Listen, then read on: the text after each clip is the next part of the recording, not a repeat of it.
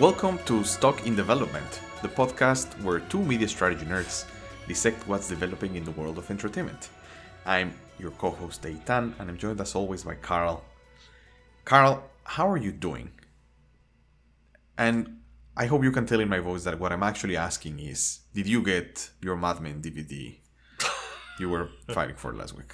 Oh yes, this is the running thread everyone has been dying to hear, and it's not just something that came up because we just dropped the episode. Okay, yeah, cool. I did not get it. The price raised from the 6 cents that I bid for it to $12, and my BATNA was, I think, with shipping, $12 because I could find it used elsewhere eventually, and I'm not really in the rush to get it because I can get it from the library. So, yeah, really exciting stuff here, guys. Really exciting stuff. Was it a nail biter? Was it one of those that somebody raised it like when it was 10 seconds left, or?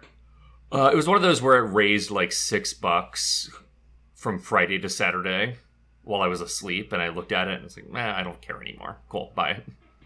Okay, so not as exciting. Not worthy of a movie. No, not at all. Okay. I mean, honestly, I rarely do any bidding on eBay anyway. I just buy weird things used already that are priced. You're kind of the original version of eBay? Like the original value proposition of eBay? That's what you use it for? Yeah, I just use it as a online vintage marketplace as opposed to a auction platform. Yeah. Okay. Well, This episode's not about eBay. I don't think there's too much to mine here. But we do have a kind of packed slate of a handful of things we've been thinking about over the last few weeks. Quite literally, this was me going through my text chains and Twitter chains with Eitan and saying, okay, what have we not talked about recently that we need to talk about?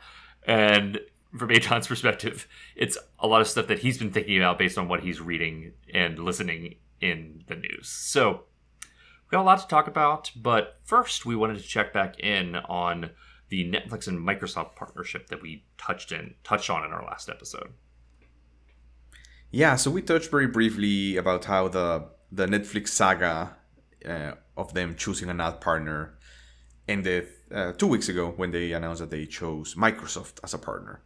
And yeah, like you mentioned, we touched super briefly on it last week in terms of like first reactions together with Nick and if we were surprised or not. And finally, over the weekend, I had a chance to listen to the Netflix's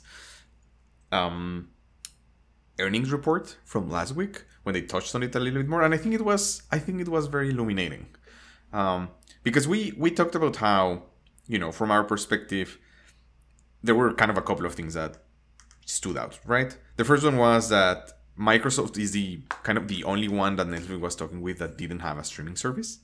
So they were talking with Comcast, who has Peacock, and with Google, who has both YouTube and YouTube TV.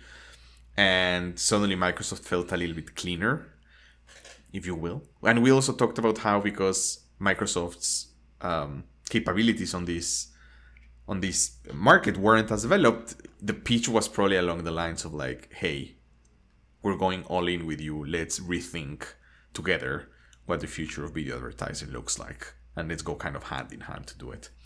And it seems like this is what happened. Did you get a chance to listen to it as well? If not, very happy to run you through it.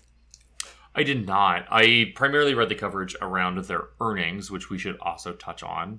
And they actually did not lose the drastic number of subscribers they were projecting at all. Mm-hmm. So they were projecting 2 million subscribers lost over this quarter. The actual number I was seeing was 1 million. So they beat estimates from my perspective. Is there any more context around the numbers that I'm missing there?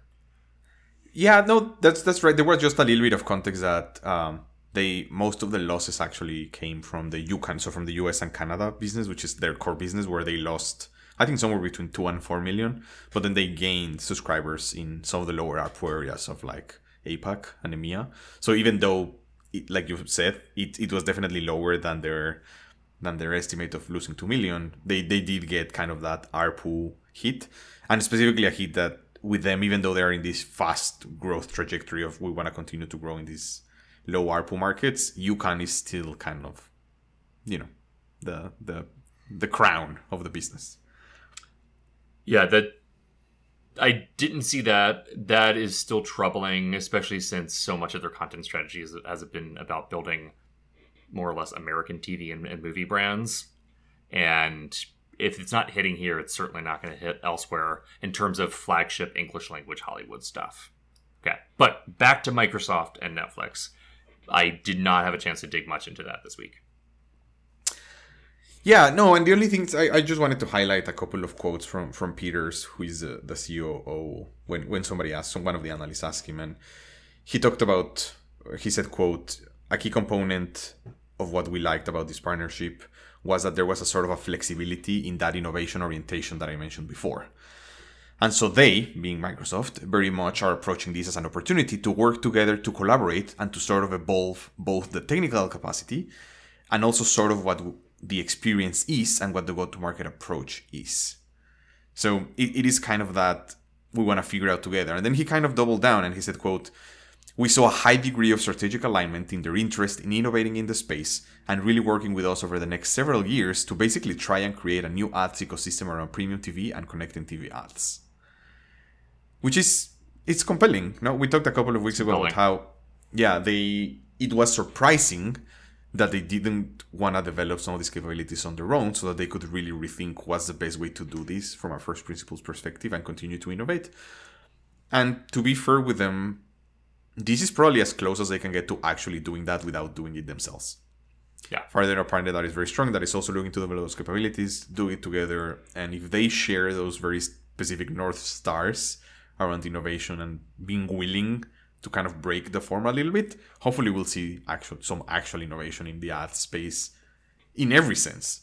Types, format, how they get sold, where are they placed, and all of that fun stuff. Yeah, well, I'm glad that we hit the nail on the head without data last week and we got some confirmation.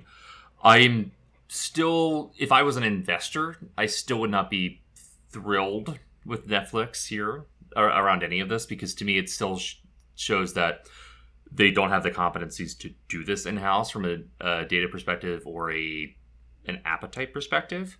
And it is great that they are guiding it. They found a partner that's willing to build a bespoke ecosystem for them and lead with them as a flagship partner.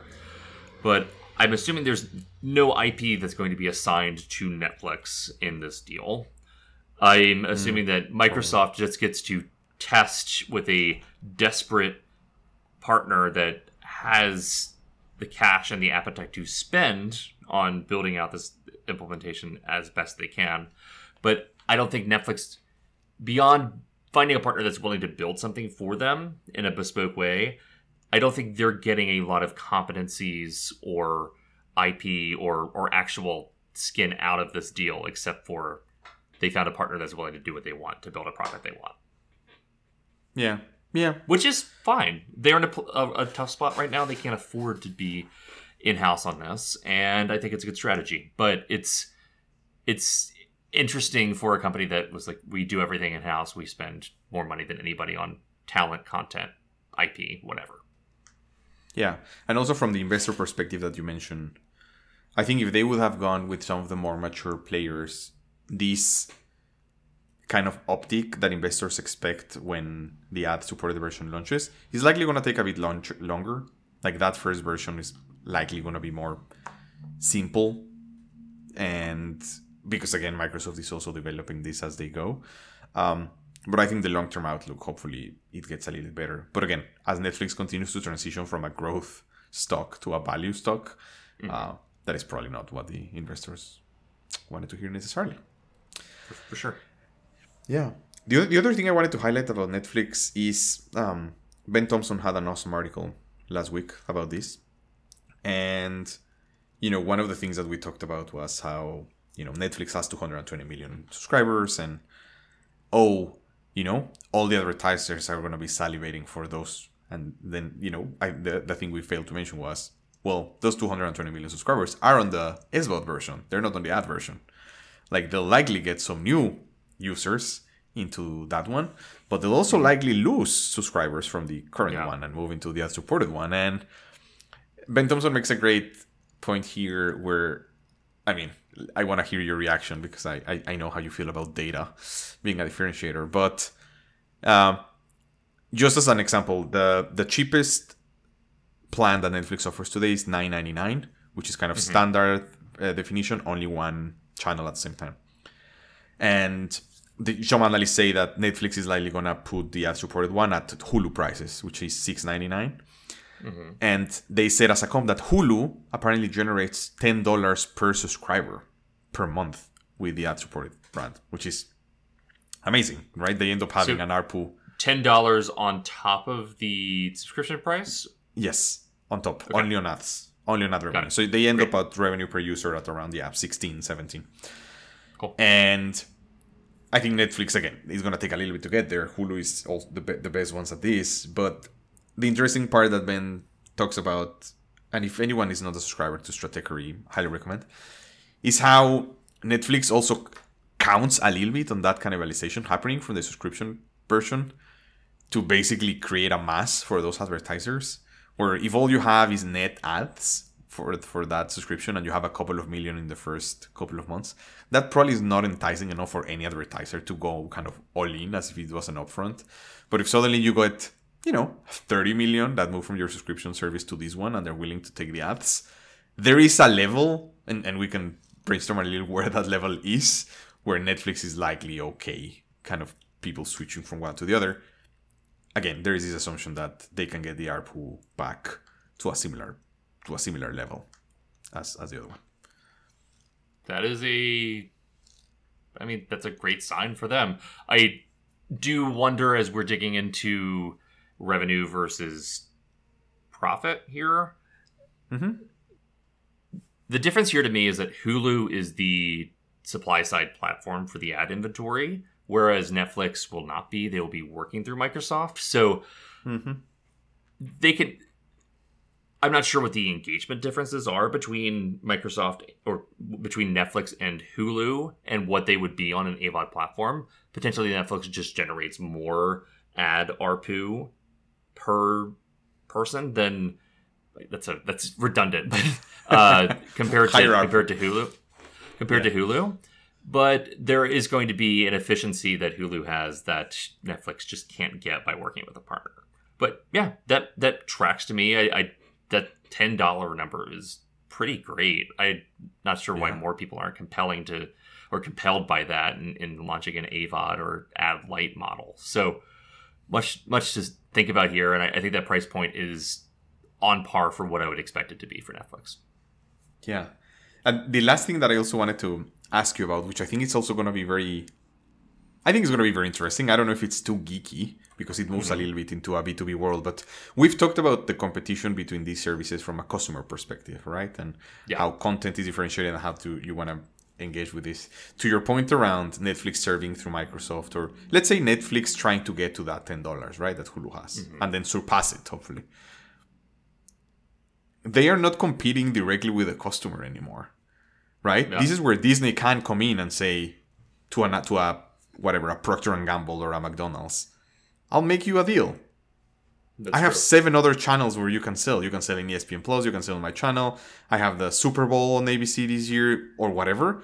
And yeah, I am going to cut a loss on my Hulu ads, on my Hulu ARPU, just as a way to undercut what Netflix can do.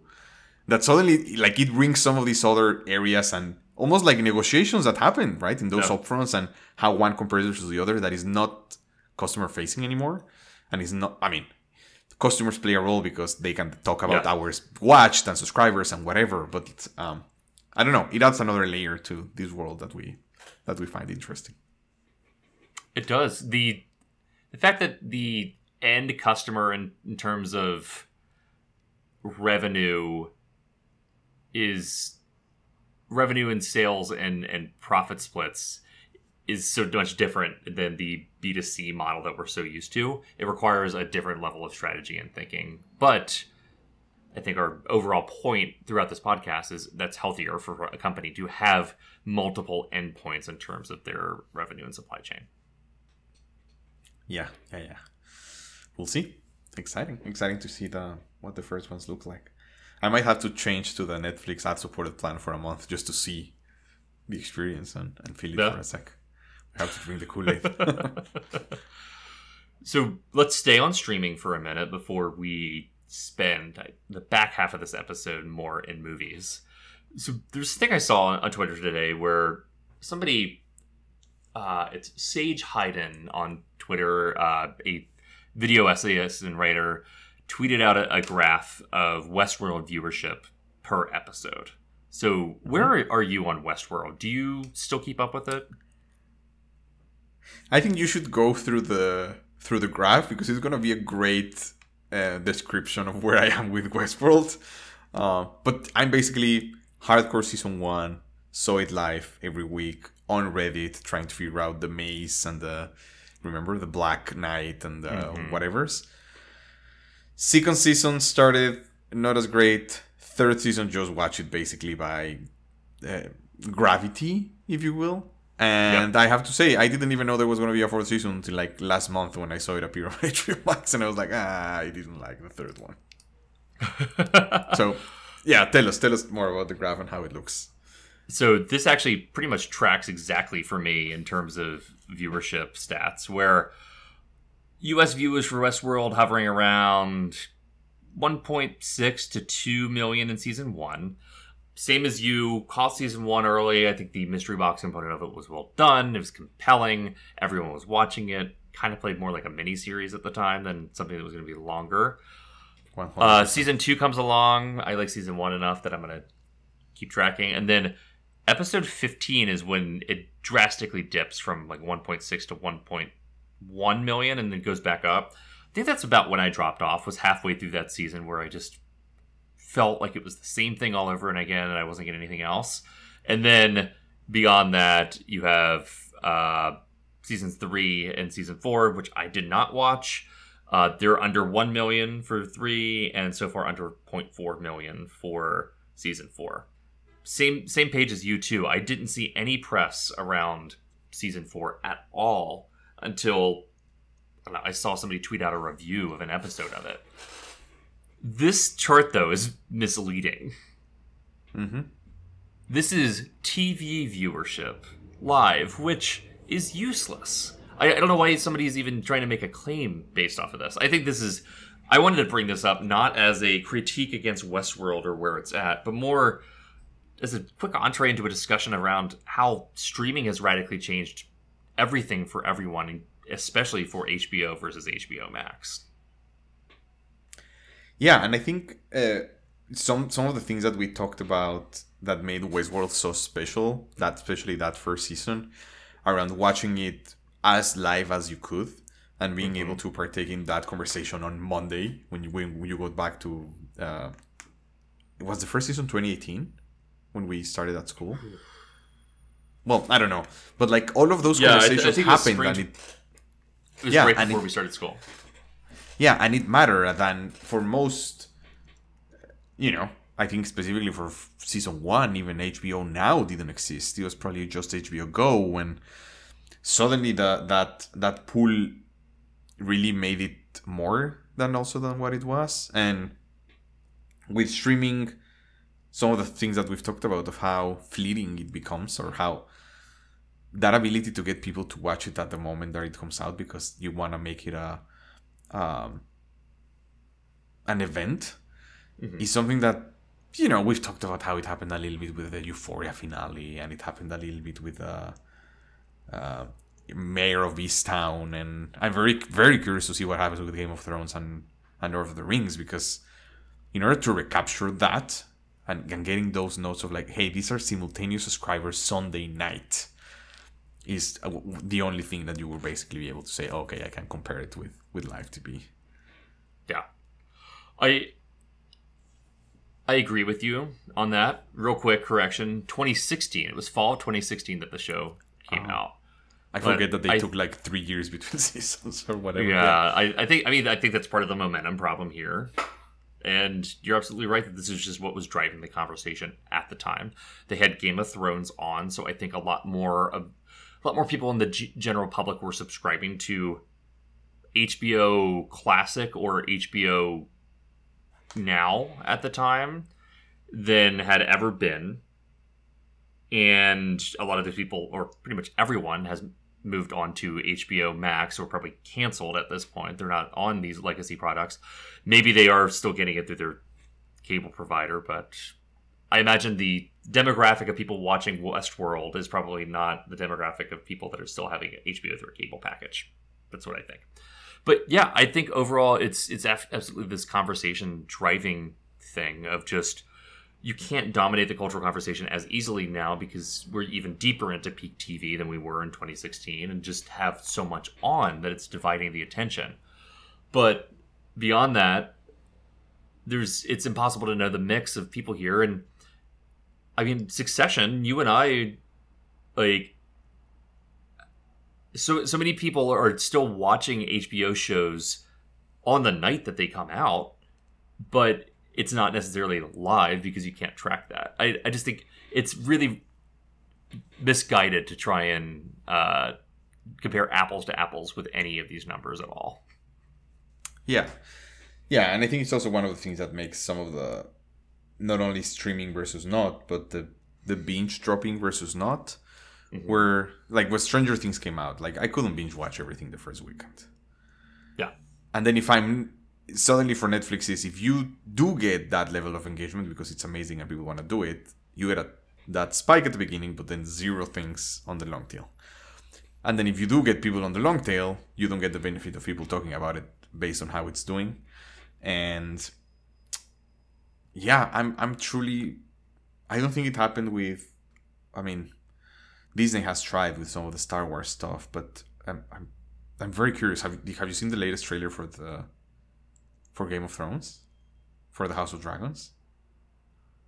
I think it came out like 2 days ago. Oh, you're not a. I mean, I don't like Game of Thrones, so I'm definitely not going to click on it because I'm not interested. It looks period. It looks good. It looks so much better than the Lord of the Rings, and those are two interesting comparisons because we have reference of what we're comparing them for. And it's interesting because I think most people that see Game of Thrones have a very bittersweet memory versus the Lord of the Rings. And maybe that also helps, that people are more likely to be like, yeah, exactly. They want to feel redemption. And but yeah, that's going to be a battle. I'm very curious to with my friends and on the web what happens, and if people do go back like Sunday night. What how is the Lord of the Rings ones being released? Do you know? Like, is it weekly? I mean, Amazon does everything weekly, so probably Friday. Assuming weekly, yeah.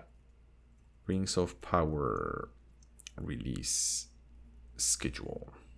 So it comes out September 2nd, which,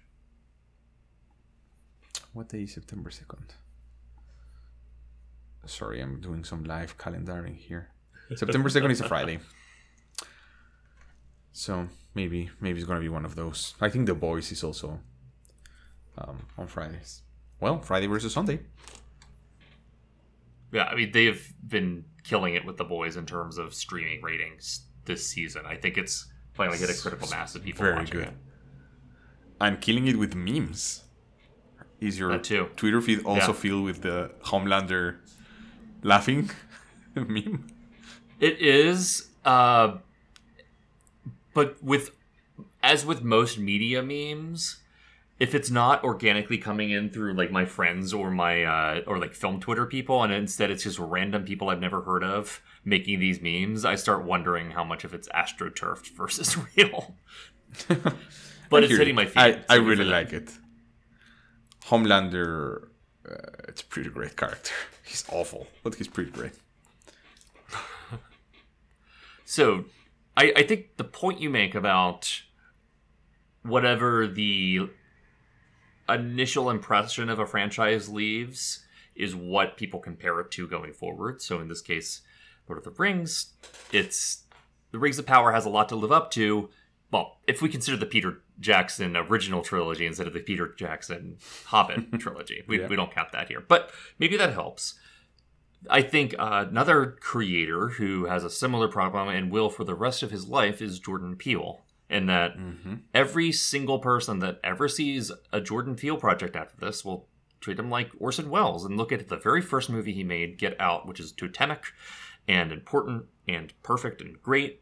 and say, is it as good as Get Out? So, in our wow this week, we have the same wow, which is Jordan Peele's Nope. So, does he live up to his standards, Eitan? And also, not only same Nope, same IMAX. Wow, right? Yes. Yes. Okay, fantastic. Pretty good. Wow, except we're shouting it. I don't know. We can do that in post. Yeah, exactly. Get Out. It took me a while to get into Get Out. Because as you know, I tried to stay away from horror. And I misunderstood Get Out. And I didn't have anyone confidently telling me Get Out is not horror. Like, it's not what it is. And as soon as I saw it, I loved it. Fantastic. Us, however, haven't seen it. Don't know if I want to watch it. That trailer does seem a little bit more horror. It's pure. It's more horror. Yeah. Yeah, more pure, right? Yeah. Nope. Since the first poster came out with a house with a cloud on top with like some of the flags coming out, I was like, okay, this is interesting. I really liked Nope. Halfway, I have to say, I didn't like it as much as I thought I was gonna like it halfway through the movie. I think Fair enough. I think the second half lags a little bit to bring it to a conclusion because it's not sure exactly where it wants to end. But I think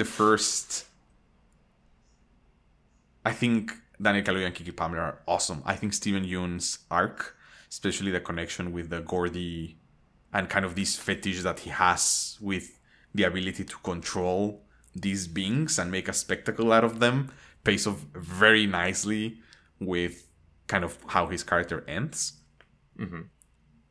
Spoiler alert, if you don't want to hear spoilers, move on for a little bit. But that scene where he's going to do the Star Lasso experience and you realize that he knows was great. Like, I was like, he knows. He's seen these.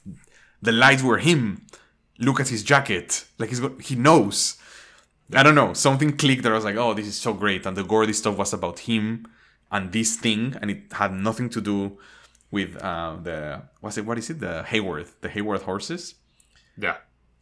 I think the whole scene where, like, for me, the climax is when it goes over the house. And then over the truck. Those 20 minutes are fantastic, phenomenal. And it lost me a little bit in that last 45 minutes. Where it felt like he was going to be with a camera. And then that was even longer. And then there was a motorcycle. And then this guy that puts himself into thing. And then the cinematographer. And then they run. And the motorcycle. And it goes and goes and goes. But no, I really, really liked it. I came out kind of very happy for all the obvious reasons, I guess. I like talking about these things being original, being a little bit different. It was a fun watch on the theater with the people. Yeah. Also, how he plays with horror. Like, the two scariest parts are honestly when the kids scare him with the onion heads. And then when the bug in the camera comes out. But anyway, sorry, I'm rambling. Really liked it. It's very high up there for me. It was an interesting one where halfway through the movie I was going to be like, oh, this is going to be an old-timer. And then when it ended, I was like, so close. What do you think? It was interesting seeing it with an audience. I saw Get Out opening weekend with a great audience. And Get Out is a film that is experienced very well with an audience because people are reacting very viscerally to things that people are laughing at things in Get Out of horror, out of release, out of satisfaction and revenge. It's such a great audience movie. And Get Out, or with Nope, the audience was a bit more muted.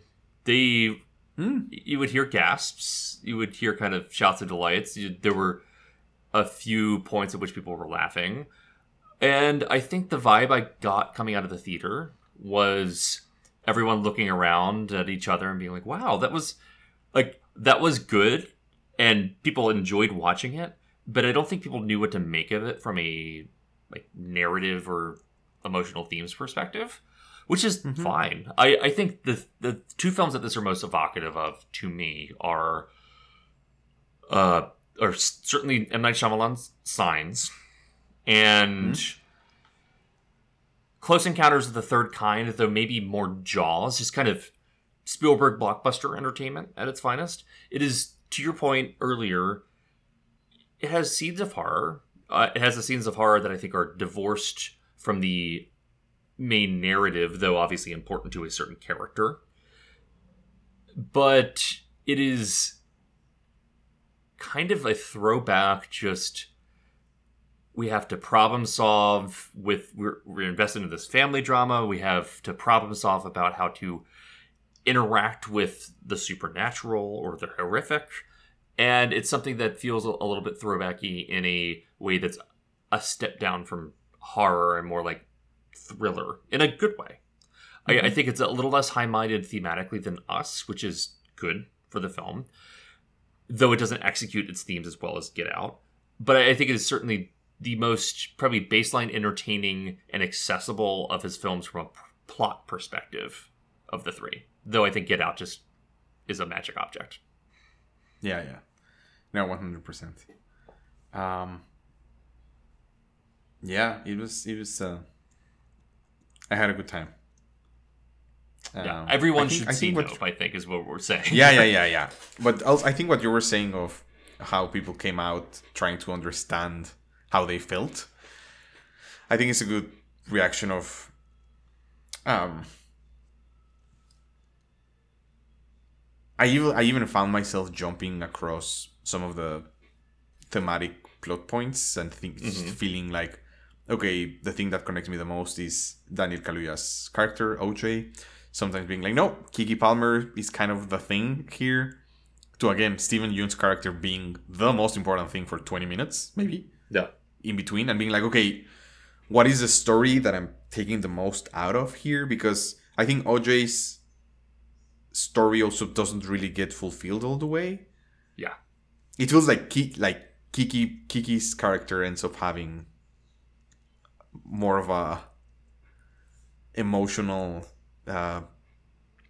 what's the word? Like delivery arc. Arc and end. And even the character, what's the name of the character from the Fry Store? I don't remember his name. The character from the Angel? Fry Store. Yes. Angel? Yeah. But yeah, pretty cool. I do want to know, what's your thoughts on the cinematographer? As soon as he came out for the first time, I was like, oh, I want to ask Carl about this guy and how Jordan he paints kind of this the only person that really knows cinematography is gonna look like this and act like this and kill himself for the impossible shot type thing. So Hoyte van Hoytema killed it. It looks great. Real quick, I want to agree with you on the point about Daniel Kaluuya and Keke. I think overall the weakest point in the film is that the familial relationship of the Haywoods just isn't as fleshed out as I would want it to be to kind of hang the story as much as it hangs on them. Alex and I were talking about how it's one of the rare movies where it's over 2 hours, but feel like a director's cut could improve on that just by having some more emotionally tinged scenes between the two of them and between their father. Yeah. That said, it works so well on every other level that I'm thrilled, including the cinematography. Something that the cinematography does here is, this is secretly a COVID film. Like, not about like COVID thematically, but it's COVID in terms of it was shot during COVID. It has a very small cast. It takes place in these wide open spaces. It's a pretty limited setting. It's pretty much one valley in Southern California. Agua Dulce. But their Spanish pronunciation is terrible. Yeah. Better than mine would be. Yeah. And that said, Hoyte van Hoytema's work really helps sell that it's so big. The American West always looks great when you have big cameras pointing at it. Think about like Arrival or Alex and I enjoyed Montana Story this year, which is similarly just like this stuff looks beautiful when you capture it on a big lens on a big camera.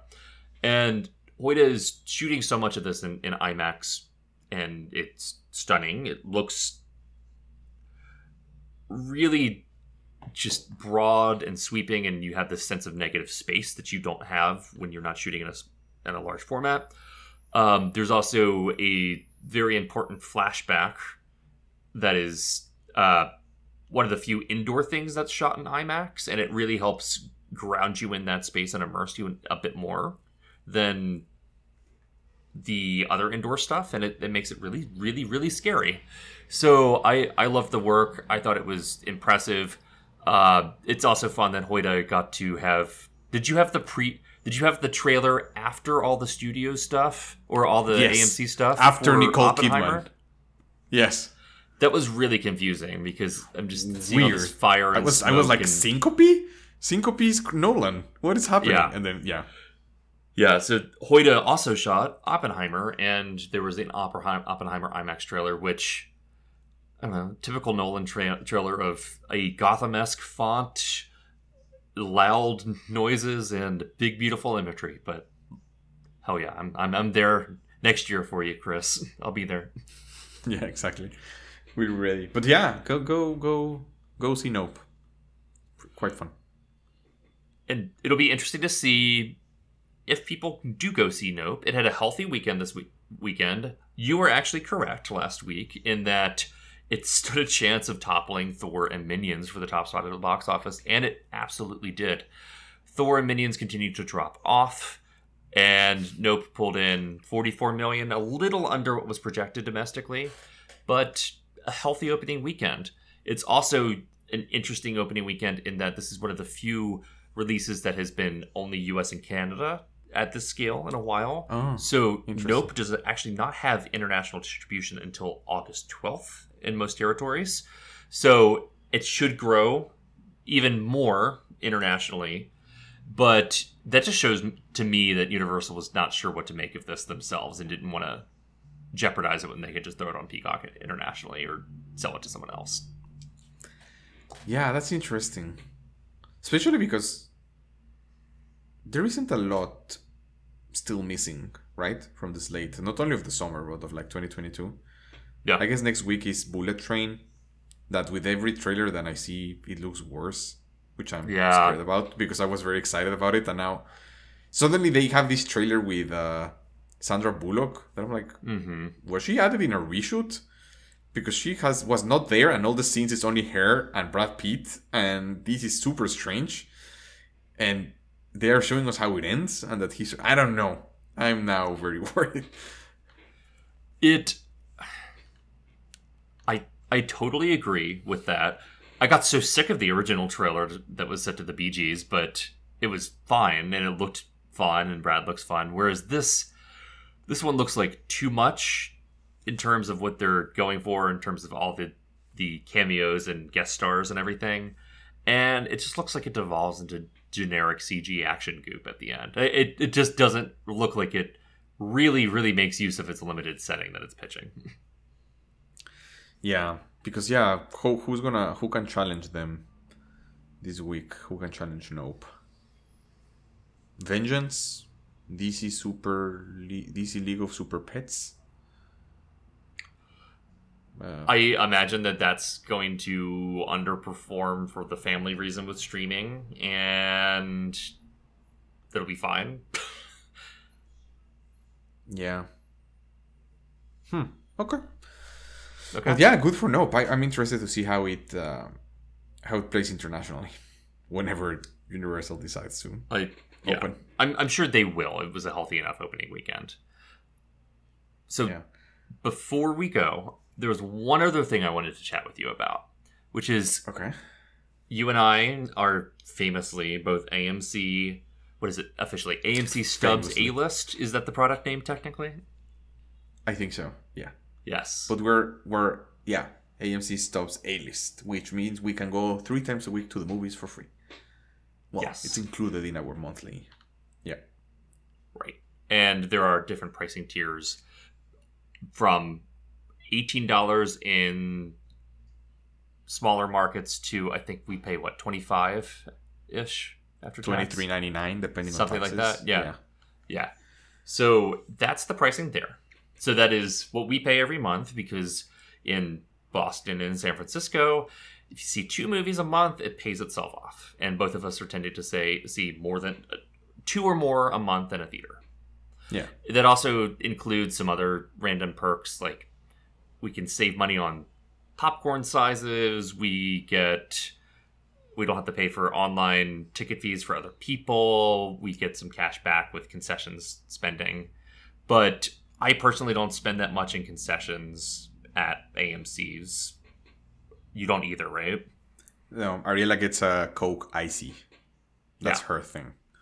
Yeah. Once in a blue moon, I'll get that, or I'll get a drink or something. But I'm not paying $10 for stale popcorn. Mm-hmm. That said, there's another product called AMC Stubs Premiere. And you said that this has existed before. I had never seen it until like 2 weeks ago in terms of ads. It rings a bell from the first time that I went back to the movies in COVID, which was to watch In the Heights in Durham, North Carolina. Amazing. Where I saw this thing where, I think it was like $15 a year, but I think it's been on sale for at least a year. Where, tell us exactly what it have. You might have it in front of you. I do have it right here.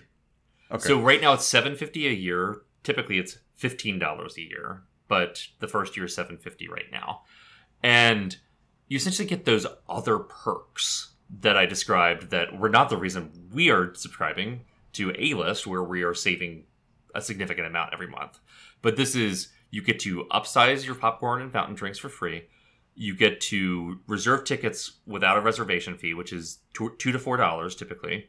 And you get 10% back on concessions. And it's an annual fee of, let's say, $15 without the pricing deal. I kind of think this is brilliant. It's not for us, but it's brilliant for the market. Well, it's not for us, but I was going to say, I just remembered. I got it when I went to In the Heights. Because they do it very smartly. I was going to buy 2 tickets, and it said, whatever, $14.99 per person, and $1.99 convenience fee each. So I was going to pay $4 for fees. And they were basically just like, hey, just pay $3.50 more. Yep. And for the year, you don't pay any fees. And you don't pay, you get some of the convenience stuff back. And I was like, I'm not ready to go back to A-List because it's still COVID and I might still go to the movies once every 3 months. But this seems like a no-brainer for $3. Yeah. Do you think this makes business sense for them, though? I like the price discrimination, I agree. Are they making money, or are this just so it goes back to what to try to get people to upgrade, I guess? It goes back to what I said offhandedly about the DC Super Pets movie, which is there's a family problem when it comes to going to theaters versus streaming right now. And I think this has the effect of creating a retention device to retain and re-engage people with AMC theaters that are in the position where they're not paying for 1 or 2 people in a household like you and I are. We're both paying for 2 people when we are doing this pricing strategy to go to the movies. They're paying for 4 people, 2 of which are children or more. They're paying probably more for concessions because it's more of a outing to go. And I think you and I are more, when we think about going to the movies, we're actually going to see the movie. But a lot of people generally are going to see the movies because they want to go have a night at the movies with popcorn and treats and everything. And that's a big part of it. They're also typically going in groups, which AMC A-List, like we said, you can purchase tickets for groups and other things, but they're not going to get the free ticket like you are. Right. This is just optimizing for, you're purchasing for a group of people that doesn't go to the theater religiously. And you're also purchasing for people that when they do go, they want to spend significant amounts of money on concessions every time. And that describes, I think, many Americans, especially in an American family situation. And this convinces people that it's cheaper to go to the theater instead of only streaming. It's still not cheaper. They're really not saving that much money.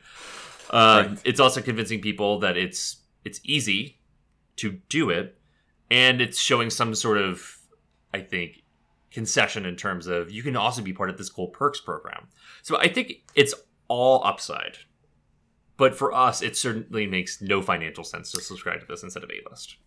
Yeah, no. Yeah, my sense is exactly which is what you said of this is customer acquisition / customer retention cost. Yeah. I'm going to forgo my potential revenue on the fees just to get you to choose to come with us instead of to Cinemark or to Lowe's. Yeah. And that's okay for them. Or Regal, Exactly. sorry. I think Lowe's is AMC. But yeah, that's interesting. Do you have time for a very quick AUA? I do. I do not have one for you this week. I guess this was my AUA, which is what do you think of for this? So Perfect. let's do one. It was Comic-Con this weekend. Yeah. Anything came out of that made you excited? Announcement, trailer, or something that actually created the opposite reaction that you would want to highlight? Okay, give me 2 seconds. I want to... Okay, do you have quick hits? I just want to talk about Marvel, honestly, but if there's anything Same. really exciting... No, have you it's seen Marvel. anything? Okay, cool. Wakanda Great. Forever. Cool. All right, I'm coming back in. That's what I was going to say. Comic-Con has less and less cultural importance every year, considering most people are pulling everything into their own presentations or press days or online announcements for the most part. That said, I was surprised to see Disney prominently there, considering that they also have multiple annual touch points now for their content slates. But they rolled out the next 2 phases of the MCU. And it's like every other announcement they've ever had where they have Kevin Feige stand up and say, this is everything we're releasing for the next, 6 years, I think is this what this one encompasses? Yeah, I think it Yeah. ends in 2020. Yeah. Yeah. Except this one had much more in terms of Disney Plus sketched out. It also had not just the next phase completely announced. Usually they're just like untitled Black Panther film. And this is like, no, this actually has everything that you need to know up front. But they also said that this is all leading to 2 more Avengers films. One of which is Avengers Secret War, which is a incredibly famous comic book line, just like the Infinity Saga is, though not by name. So, I don't know. You know my general feel on Marvel. What did you pull out of this that's notable? Yeah, I think the first point I agree, which was Disney's D23 is in a month. And I thought they were going to keep some of that for that, but they announced that. And yeah, for me, Marvel, even from the things, the Wakanda Forever trailer looks pretty good. They have a pretty...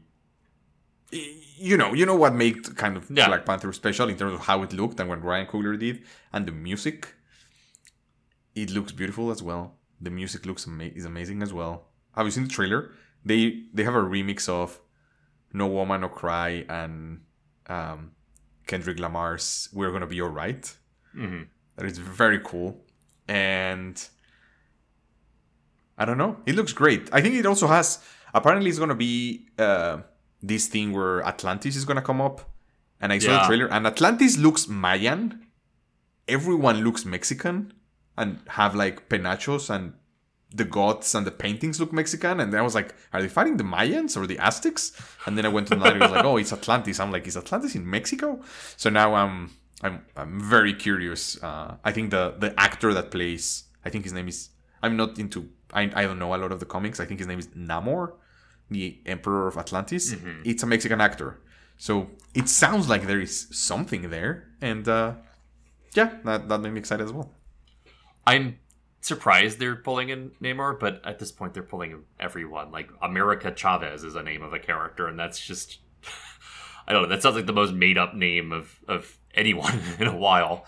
But Namor is just, it's the Aquaman thing of Aquaman and Namor are just kind of always lame in every interpretation of media up until this decade. Mm-hmm. So I'm not surprised that based on Aquaman doing well, they're branching out into it. I also think your point is correct, which what we're beating around here is that Chadwick Boseman is not alive. So he is not the central... He cannot be the central protagonist of Black Panther for the next 10 years. He cannot be the Black Panther for the next 10 years. But Black Panther is a Captain America sort of character where he's or T'Challa is such an archetypal everyman character. Obviously, he's of regal birth in a country that is in a vastly different world than what we live in. But he's a character where it's not so embedded in what Black Panther is as a film that Ryan Coogler could not make a second Black Panther movie built around some people that aren't T'Challa. I don't think T'Challa is the important thing about Black Panther, all things considered. Honestly, Killmonger is, and Killmonger's not in this either. Yeah. Yeah, but if you haven't watched it, it's homework. Watch it and text me what you think of the trailer. Sounds good. Fantastic. And I think on that homework that I just left, Carl, thank you everyone for listening. We'll be back to you, talking with you next week. Thanks, everyone. Bye.